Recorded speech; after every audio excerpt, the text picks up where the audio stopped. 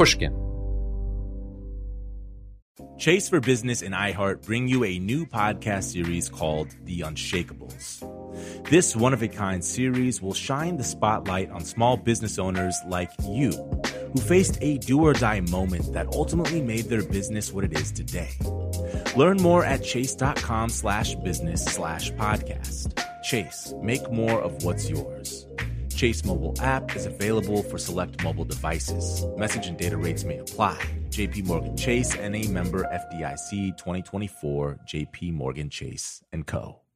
The most innovative companies are going further with T-Mobile for Business.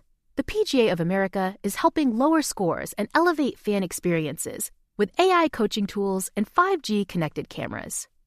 AAA is getting more drivers back on the road fast with location telematics. And the Las Vegas Grand Prix is powering race day operations with 5G connectivity, giving fans an experience at the speed they deserve. This is accelerating innovation with T-Mobile for Business. Take your business further at T-Mobile.com/now. You know you've got a comeback in you. When you take the next step, you're going to make it count for your career, for your family, for your life. You can earn a degree you're proud of with Purdue Global. Purdue Global is backed by Purdue University, one of the nation's most respected and innovative public universities. This is your chance. This is your opportunity.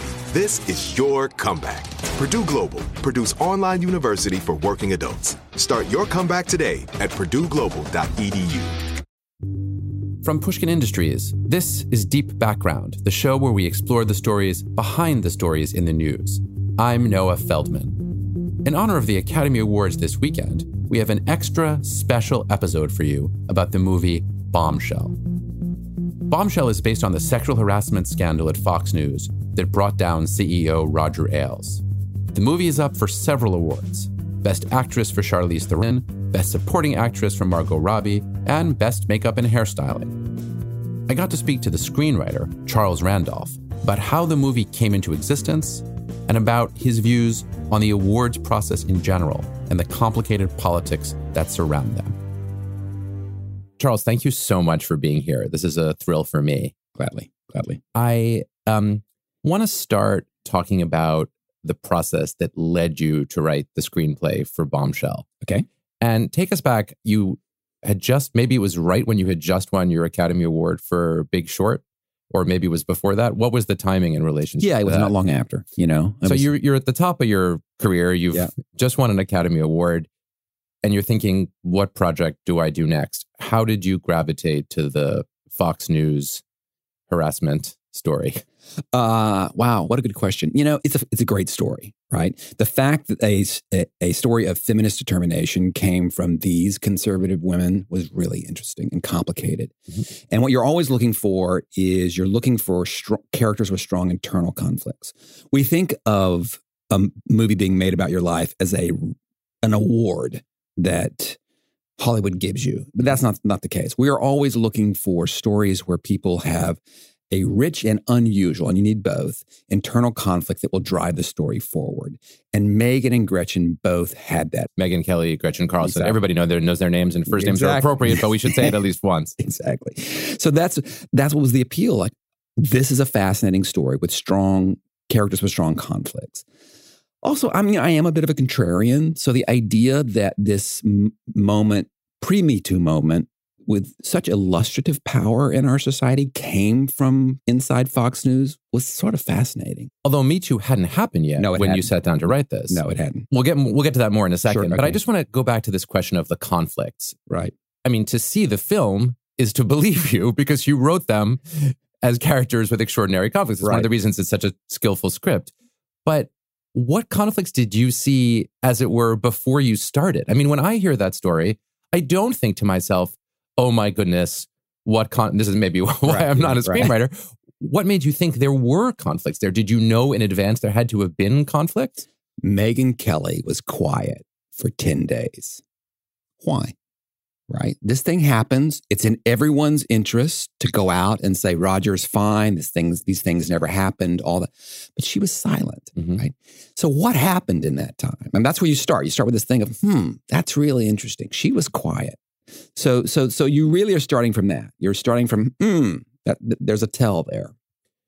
Let me ask a follow-on question about the tell. One of the remarkable things that you do is you tell stories that are true stories, right? But you're still in some way fictionalizing them for the screen. And that's an incredibly delicate dance in its own way. It's much harder than doing pure truth documentary or pure made-up fiction. It's just a higher degree of difficulty, as it were, on the dive. Right. So you imagined that those 10 days embodied a conflict. Right. And you made a movie where those 10 days do embody a conflict. Yeah. Would it matter to you if, in fact, the 10 days were, she called her lawyers and they were like, let's see how this plays out. We have a goal of getting more money at the end of the day. And if it didn't reflect some internal conflict, would that matter or wouldn't it really matter? It would.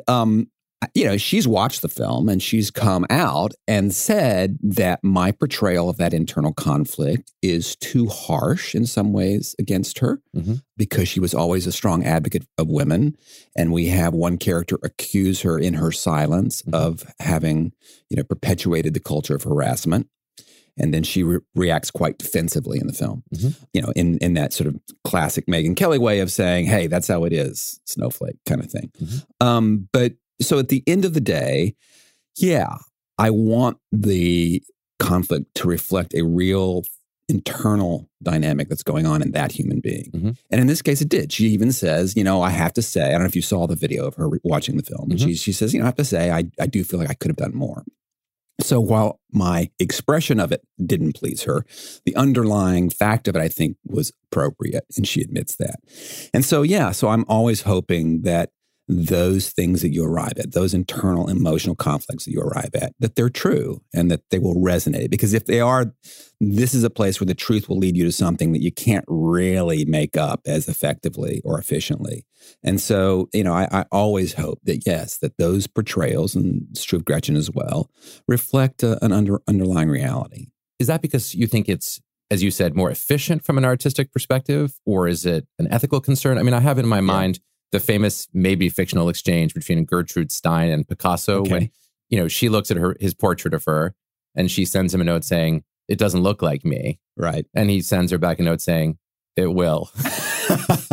So, I mean, that's the case here. Right. Your depiction of this story is the one that everyone will remember. Right. Not just Megyn Kelly, but her children and her grandchildren and the whole world. Right. She herself will probably come to remember it in this way, because that's the power of a film like this, of a successful, widely viewed film. Yeah, I take that responsibility very seriously. I do. Yeah. And it is largely an ethical concern to get it right. There are things you have to cheat. Time frames get truncated for sure. Dialogue is invented without doubt. The emotional flavor of individual scenes changes. But I want the struggles that these human beings go through in this world to be as true as possible. Let me ask you about, again, the background to that sort of remarkable video where you see Megyn Kelly responding to the film, in which she is a character. Right. Very obviously, she did not know what was coming. Yeah. She had no say in your script. None. Technically, how does that happen? Is it that her story was sufficiently in the public domain that neither you nor the producers had to go to her to get any permission or any right to use her story? Yeah, I mean, it's not the dominant part of the narrative, right? And the narrative is broader than just her story. Sure. So part of it's that. Part of it is she is a public figure who's, influenced our culture in big ways. And our laws are structured to, shield anyone who wants to comment on her presence, in a way. So a lot of this is, obviously fair use. So technically it's not a problem as long as you're being as truthful as possible. Also, we're using beats and moments that she's discussed a lot. She wrote a book about that also appeared in other media narratives. It's not, and appeared prior to her book as well.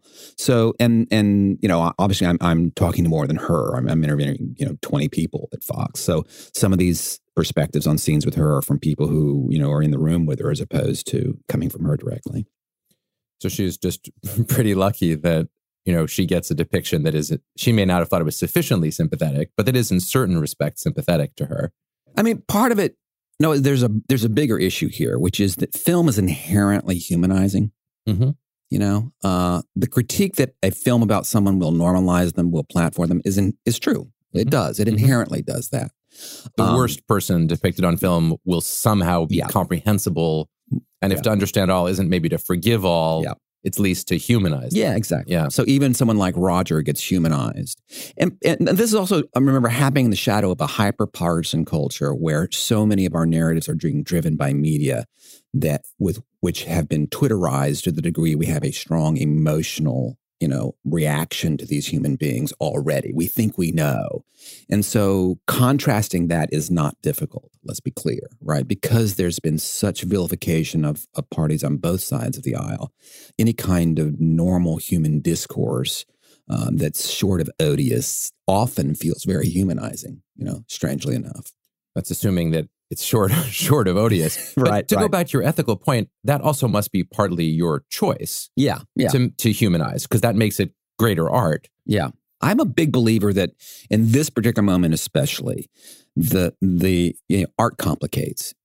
So part of it is in the shadow of partisanship. Any kind of portrayal of a real human being feels grounded and humanizing in a way. And it seems particularly significant because that human is Roger Ailes, right, yeah, who is held responsible by so many people, rightly or wrongly, for our culture of vilification. Yeah, exactly. That's the irony. I mean, that really is. I mean, that's like irony with the bright red capital letters. Absolutely, right. Yeah. So we are hopefully extending to Mr. Ailes something he didn't extend to the rest of the world, right? And that's okay because I'm fully aware of the fact that I'm being empowered by a massive amount of money and a massive distribution network that will distribute my vision of these human beings around the planet. Mm-hmm. And so certainly that comes with an obligation to hopefully be as judicious and human as possible.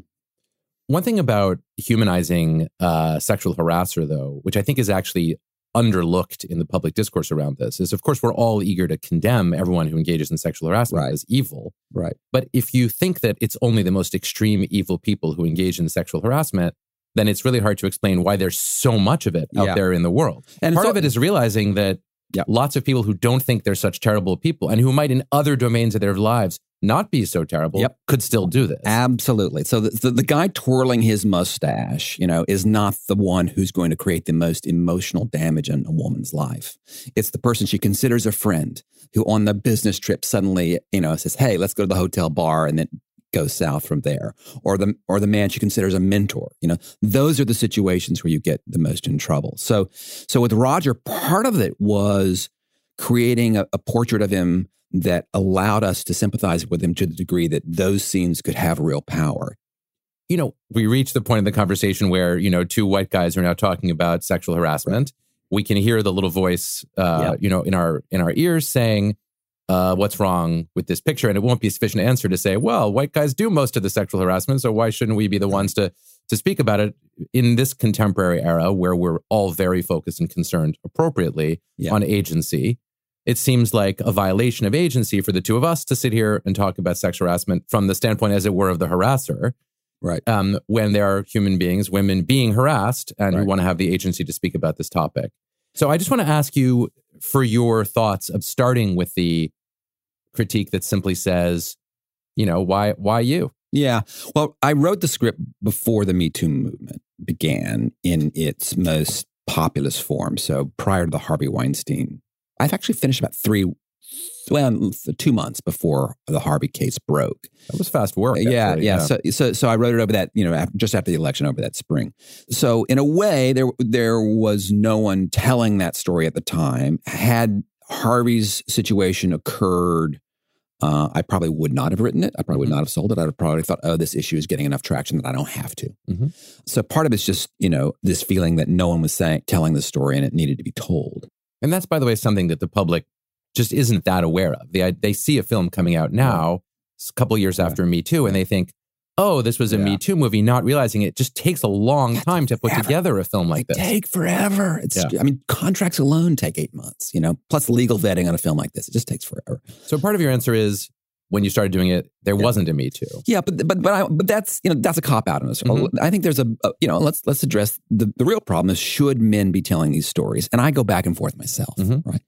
Partly, yes, I'm also writing men in these situations, and getting that right, getting that accurately matters for helping us understand this.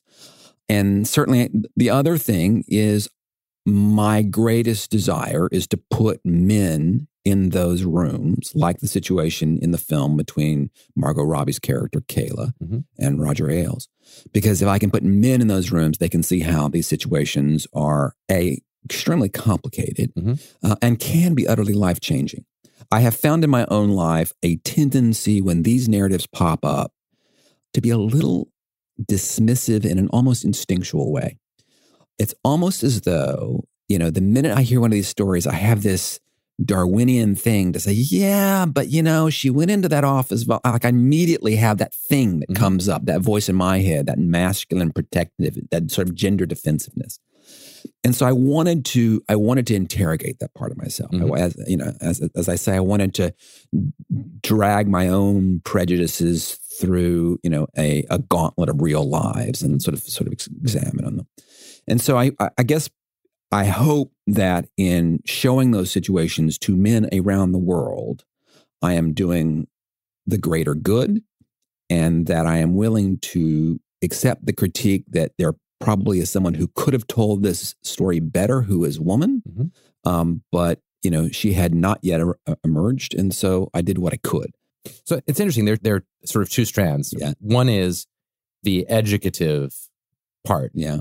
And strand two, I thought, was the internal part, the part where every artist is to some extent grappling with his or her own internal voices and internal demons. And I think what you say is, I think it's true surely of the great majority of men, and very possibly of just about all men, that they will instinctively, even if their consciousness has been raised, identify with other men or want to deny the depth and extremity of, what reality tells us. I mean, my version of that would be just time after time during the Me Too process saying, that guy, now that guy, and just thinking to myself, at a certain point, I realized, Noah, you just don't know what men are capable of. Right. You just, maybe you have your own superego is developed in a certain kind of way. You have a certain kind of guilt consciousness, but maybe not everybody's is, But the point is just a recognition that I share that same kind of gender protective instinct. I think we have it. Right. I think, though, that the left critique from a strong feminist would go after both of these things by saying, well, education is great, but couldn't you have picked another story to do it on? Right. Or, why does this have to be men educating men using the story of women as their instrument? And then on the personal thing, they would say, well, that's it. They would accept that art always involves some self-exploration. Right. But they'd want to see the film that would emerge if that self-exploration was from the woman's perspective rather than the men's. And then they would point to the industry and say, well, maybe no one had emerged, but maybe that's because women were denied the opportunity, for their voices to emerge. And they would be right on both counts in my book, right? Yeah. And I would like to think that our film is moving the ball down the field, right? And that someone else can come along and say, okay, here's this film. It was made for 30. It's going to make, 50, 60 million worldwide. So there is, there's a door open there that we can prove that these stories, there's an audience for these stories. And so that we are, delicately laying the foundation for, the quintessential Me Too movie to come along, 3, 4, 5, 6 years from now, totally done by women. Right. And when someone writes the Harvey Weinstein biopic, it will be a woman. Yeah. And I think the two people that are hired for that picture, I think they're two projects, are both women too, right? That makes sense. And so I was speaking abstractly, but in real life, I guess that's already happening. Yeah. Plan B's got one, and I there's another one out there too. Right. And there's also an indie film coming out about assistant in Harvey's life. So there are other things coming for sure. You know. And it's part of it's part of this broader conversation about how we are going to reach some version of parity behind the camera, and how can we do that as ruthlessly, efficiently, and quickly as possible. You see that playing out, in the Oscar, conversation right now. But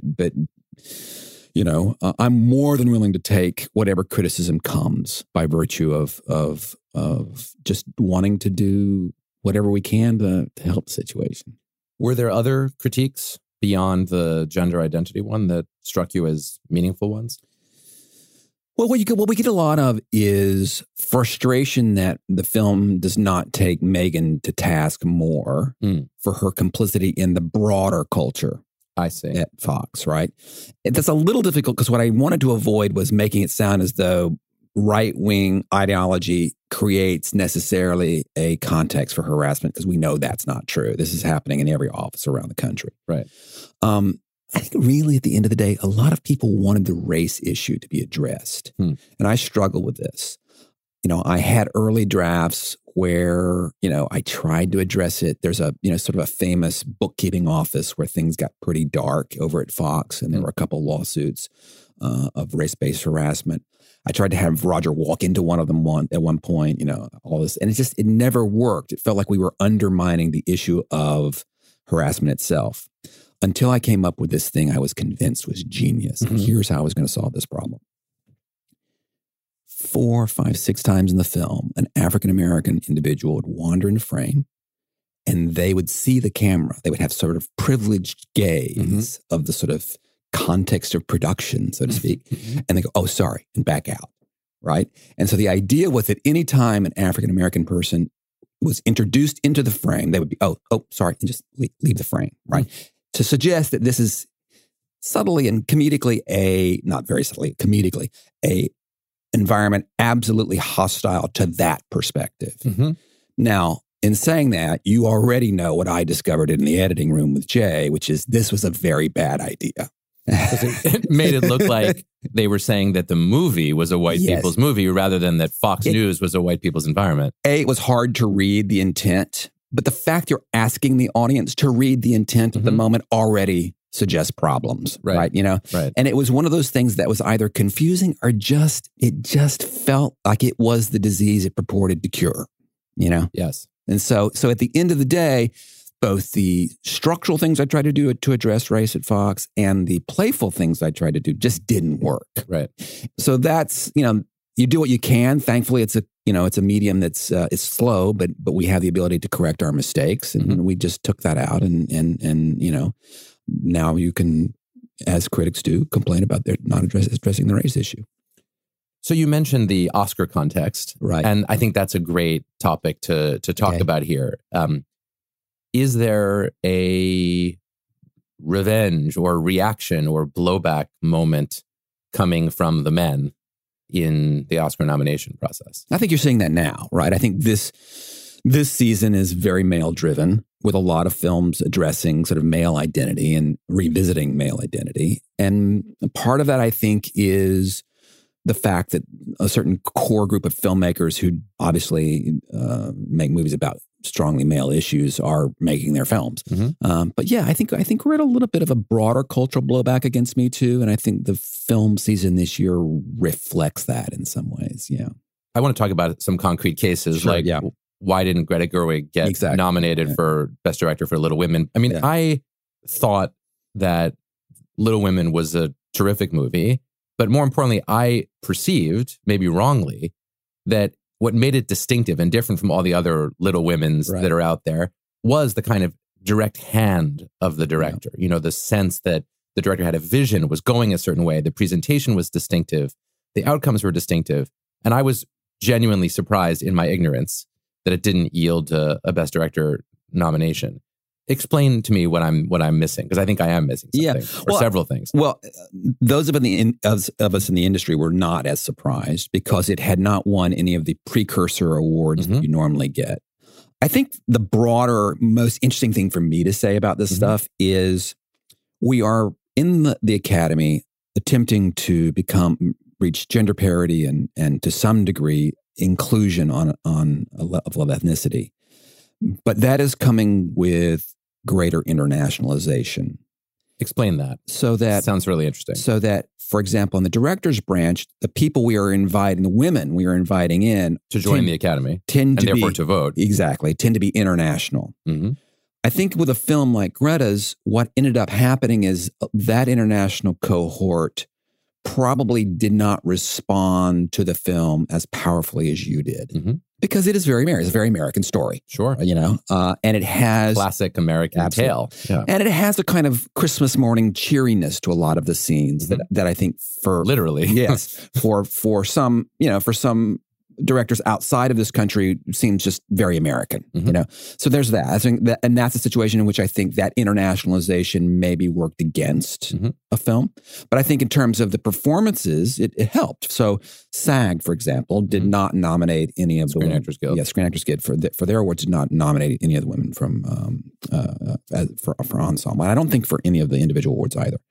However, the acting branch of the Academy did. So that group felt those performances were worthy of recognition in a way that the more exclusively American group, which, you know, so what SAG does is they have a committee of people that sort of, I think it's by lottery, that nominate. So, you know, there are going to be good and bad things that come with that. On the whole, of course, it's great that we're becoming an international academy. What aspect of your experience, both in writing your film, writing Bombshell, and also in pitching it to the world and talking about it, do you wish someone had asked you to speak about that no one has asked you about, if any? Maybe every question's been asked and you've said everything you want to say, but is there something that hasn't been asked or that you would like to say about it? I mean, I think the thing that's gone under-theorized is how we are going to deal with the fact that men, particularly older men, but men in the academy and in the filmmaking business have risen on the power of believing in their taste, believing that their gut instinct matters. And you see this in Stephen King's recent tweet about the fact that he doesn't use diversity when making artistic evaluations and judgments about excellence, right? And he got beat up for that. And he's, in a sense, the ultimate model of a person who's, whatever his instincts are, somebody is buying them, right? Absolutely. I saw recently a list of American authors and how many books are purchased. Might have been worldwide authors.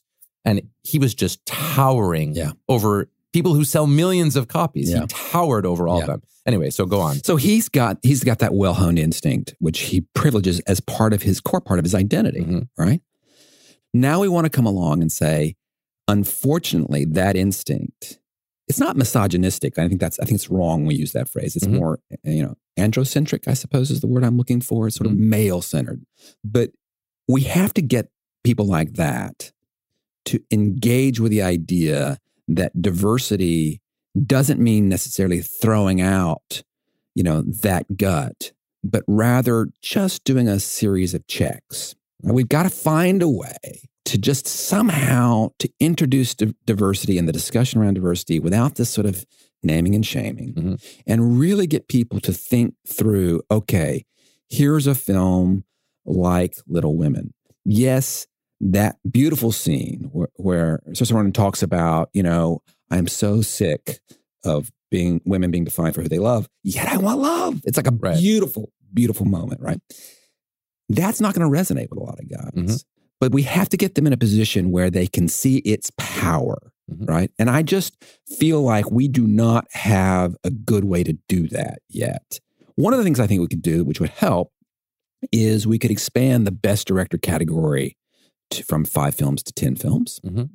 And by the way that ranked voting works, that would inherently be more inclusive. And since that's already been done in the past for other categories, right? It was done for Best Picture. It seems like a no-brainer. Yeah. What's so interesting about the example of the awards is that the awards are symbolic. And if they were only symbolic, we wouldn't spend so much time worrying about them. But as I understand it, in your industry, winning those awards translates into people sitting in the seat in the movie theater, which therefore translates into money. So winning the awards is actually a crucial component of how power gets deployed. And in that sense, it's super different from the way awards work in many other domains of life. You're absolutely right. Yeah, you're absolutely right. And to answer your question is, I feel like the one conversation I'm not hearing as I've done the press for this film is a more honest conversation about gender politics and how gender politics influence our choices and how we can sort of arrive at solutions. I feel like what I'm getting a lot of is people wanting to evoke the problem, wanting to say this, but no one really wanting to kind of go through, and not no one, but not enough people wanting to go through and have a candid conversation about what's possible and what's not possible.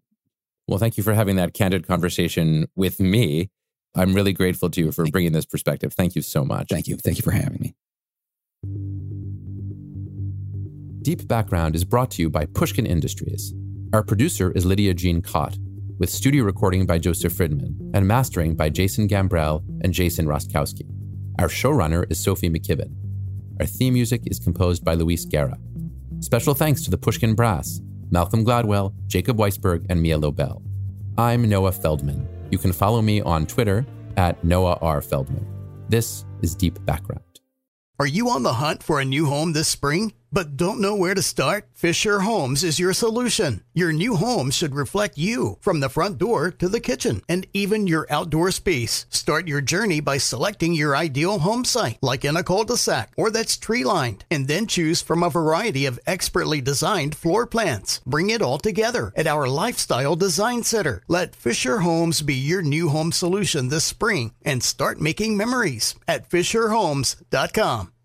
With the Lucky Land Slots, you can get lucky just about anywhere. This is your captain speaking. We've got clear runway and the weather's fine, but we're just going to circle up here a while and get lucky.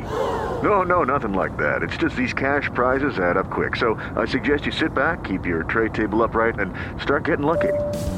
Play for free at LuckyLandSlots.com. Are you feeling lucky? No purchase necessary. Void where prohibited by law. 18+ terms and conditions apply. See website for details. It all started with two federal agents who heard a rumor. She mentioned, well, there is this alleged murder to have taken place. There was just one problem. They had no clue who the victim was. We have to do our job, and we have to find out, who did they kill? It had been 15 years since this alleged murder. Was it still possible to unearth the truth? I used to watch the Unsolved Mystery shows, and I often thought about calling because I was like, this is not right. How can a person get killed and no one knows anything? I'm Jake Halpern, and this is Deep Cover, The Nameless Man. Listen wherever you get your podcasts. And if you want to hear the entire season right now, ad-free, subscribe to Pushkin Plus on our Apple Podcast show page or on pushkin.fm/plus.